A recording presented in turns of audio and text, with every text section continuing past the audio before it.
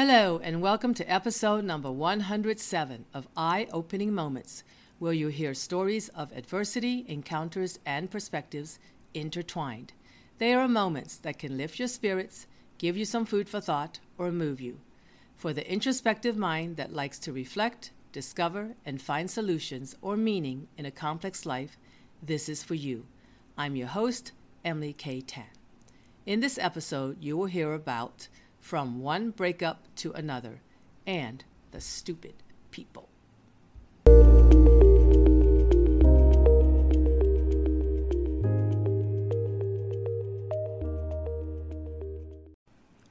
From one breakup to another.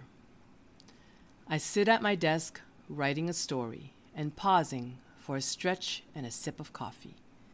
I look at a large window in front of me with light gray curtains on the side. The lush green trees and mountains behind them leave me in wonder for their magnificence. I wish I had an extended table.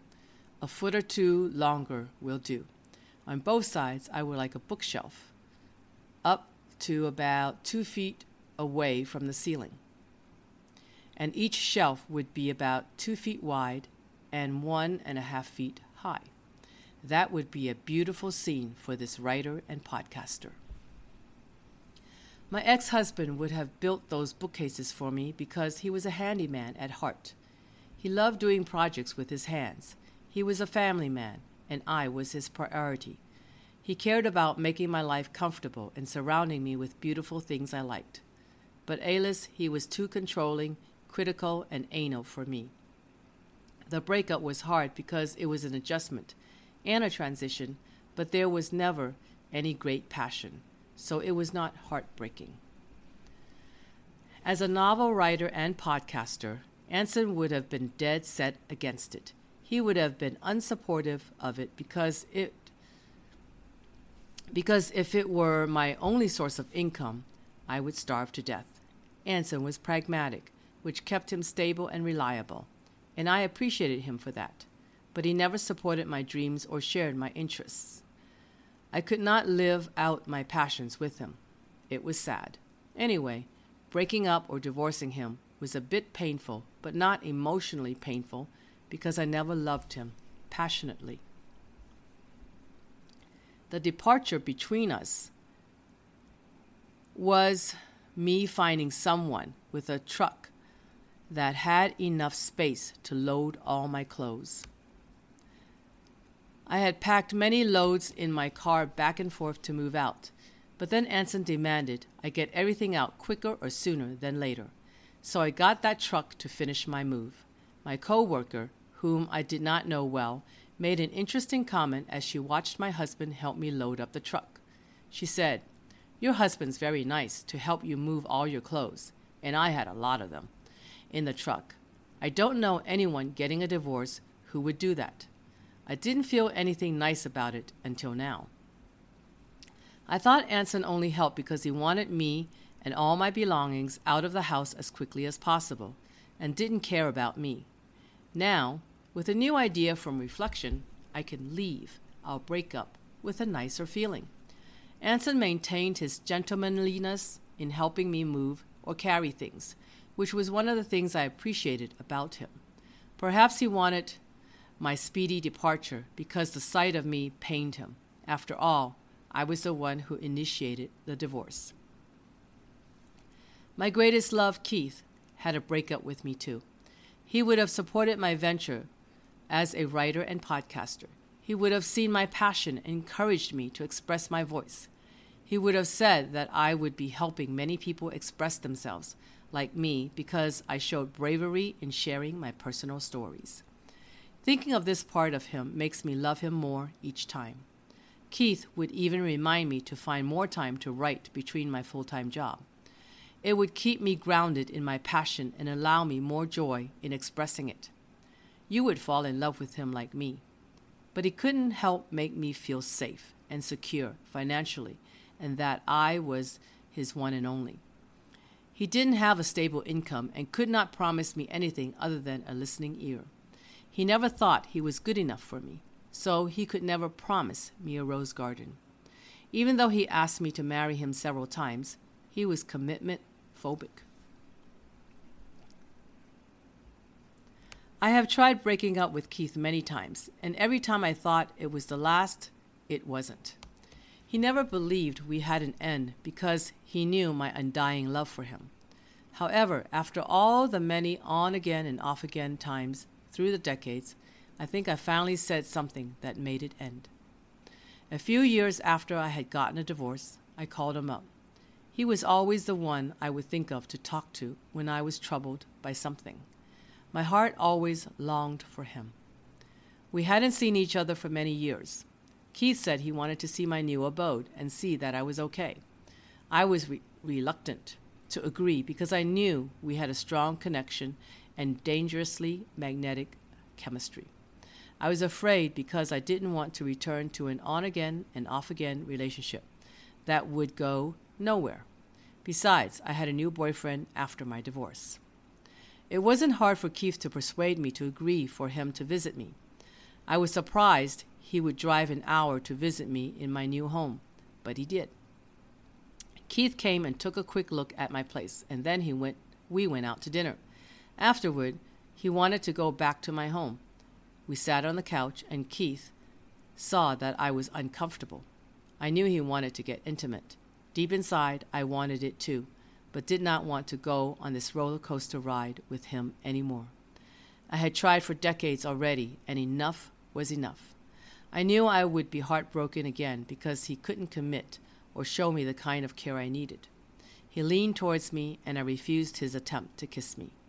I stood up and said I had a new boyfriend. I also said, I think I love him more than you. I did feel that way at that moment. Keith then got up and headed toward the door to leave without responding to what I said.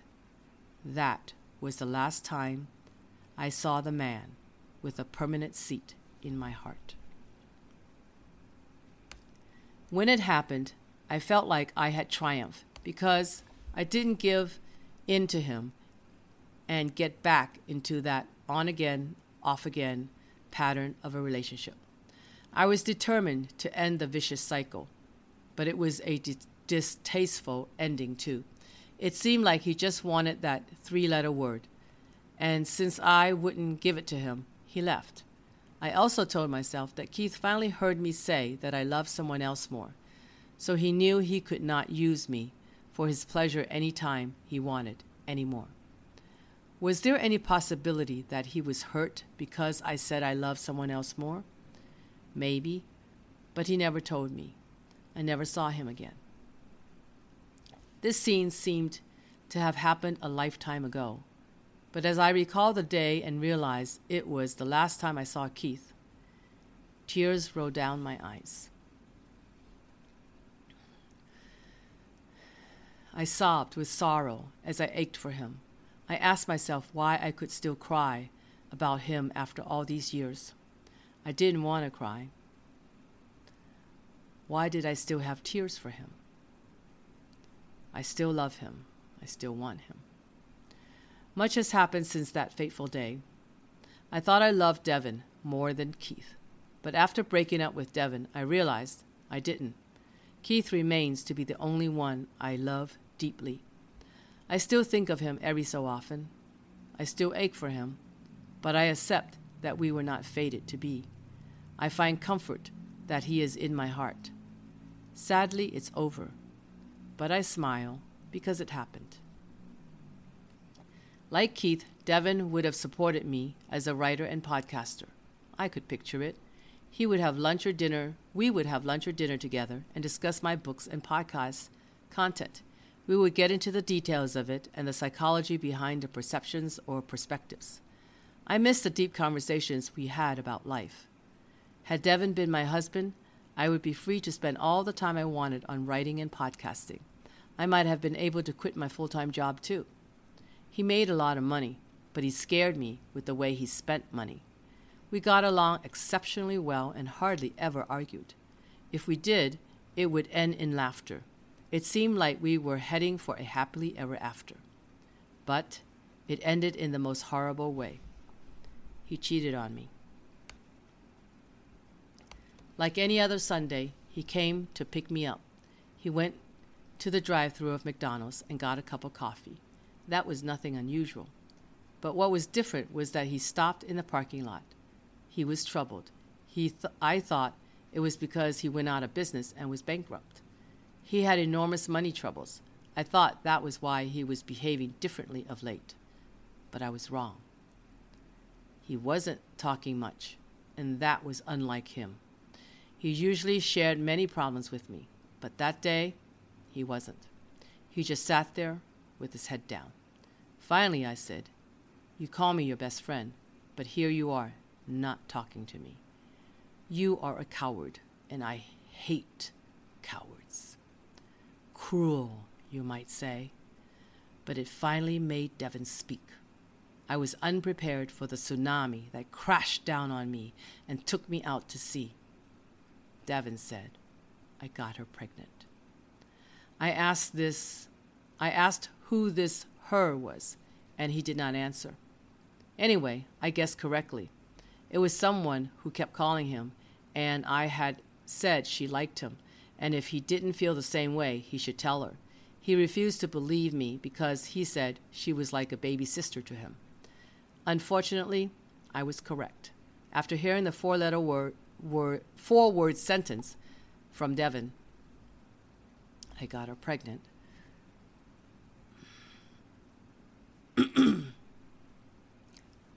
it was the end of us. The last time I saw him was when he came to pick up some things from my house. He was on the phone and still could not look at me in the eye. He stayed on the phone talking to someone, picked up his bag of things, and left. He didn't speak to me and never looked me straight in the eye. He was still a coward. That was how it ended. Breaking up with Anson was hard, but I found a way to remember his kindness when he helped me load up my clothes in the truck. Breaking up with Keith many times was never easy, but all the positive memories about him remain with me. Devin broke my heart when he cheated on me, but I later learned forgiveness and moved on. All the breakups had pain, but I learned lessons, strengthened my character, and gave myself a life full of good and bad, and an abundance of stories to provide you with food for thought.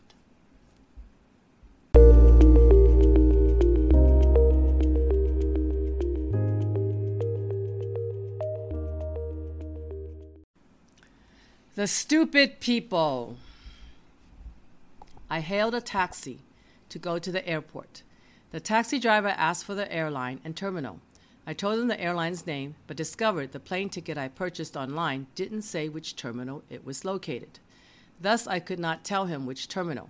Worse, he had never heard of Hong Kong Airlines and questioned whether it existed. Since there were only 2 terminals, I told him to go to Terminal 1 and that I would look for the airline. If I didn't see it, it would be in Terminal 2, since there were only 2 terminals at the international airport. I thought what I said was only logical, but he was distressed. He refused to proceed to drive me to Terminal 2. He stopped and parked somewhere to call another taxi driver to see if Hong Kong Airlines existed, and if so, name the terminal's location. I couldn't believe my ears. I didn't see it in Terminal 1, so it had to be in Terminal 2. Why didn't he understand that logic? After the taxi driver got off the phone, he was distressed because the other taxi driver did not know. I told the taxi driver he needed to drop me off at Terminal 2 or I would miss my flight. He reluctantly drove me to Terminal 2, and I saw Hong Kong Airlines there. Why did he have to call another taxi driver?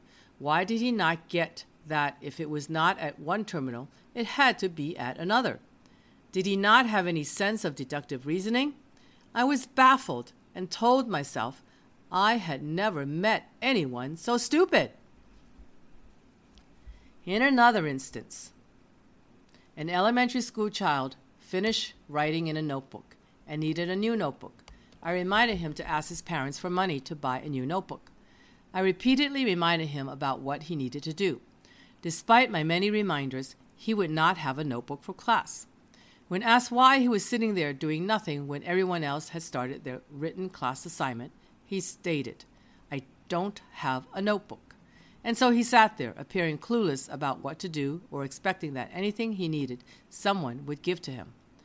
No problem-solving skills were at work, even though several class discussions included how to solve that particular problem among a few others. One solution was to ask for help or do something to help yourself. I had never seen such helplessness where one would sit there expecting someone to notice and serve his needs. Many students showed these symptoms, and I was disgusted. I was even more sickened to find out they came to be that way because their parents waited on them hand and foot.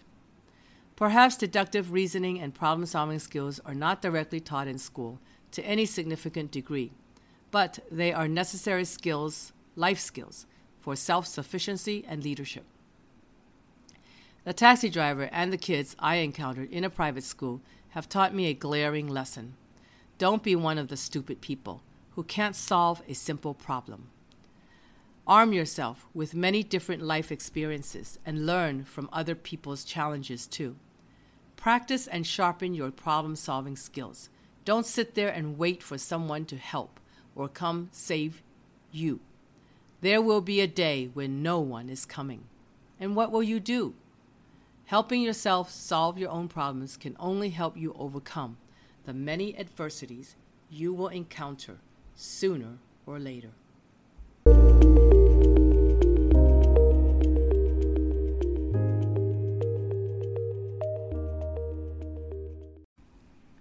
Though breakups may be painful, you can find something positive to remember.